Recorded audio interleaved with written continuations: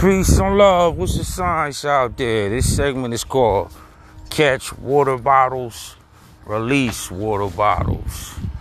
You know, just going through the atmosphere and seeing bottles of water or fluid that are captured inside of these bottles. At least take up to maybe 100 years or 50 years to process back into the earth.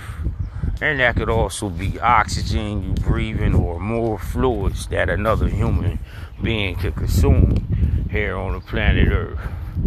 So when I see water trapped inside of a bottle, and if I'm able, I usually open the bottle up and pour the fluid right back out into the earth so it could dissipate right back into the sky, so it could be recycled and reused. But a lot of us will throw bottles away with fluid inside of them, unknowingly knowing the purpose of unlocking it, and then let it go through that process of recycling itself in the sky and be used on a later basis.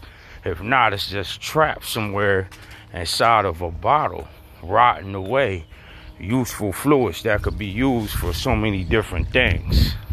So when you see a water bottle and you have a chance to catch it and then release those fluids back out there, please do so. Peace and love.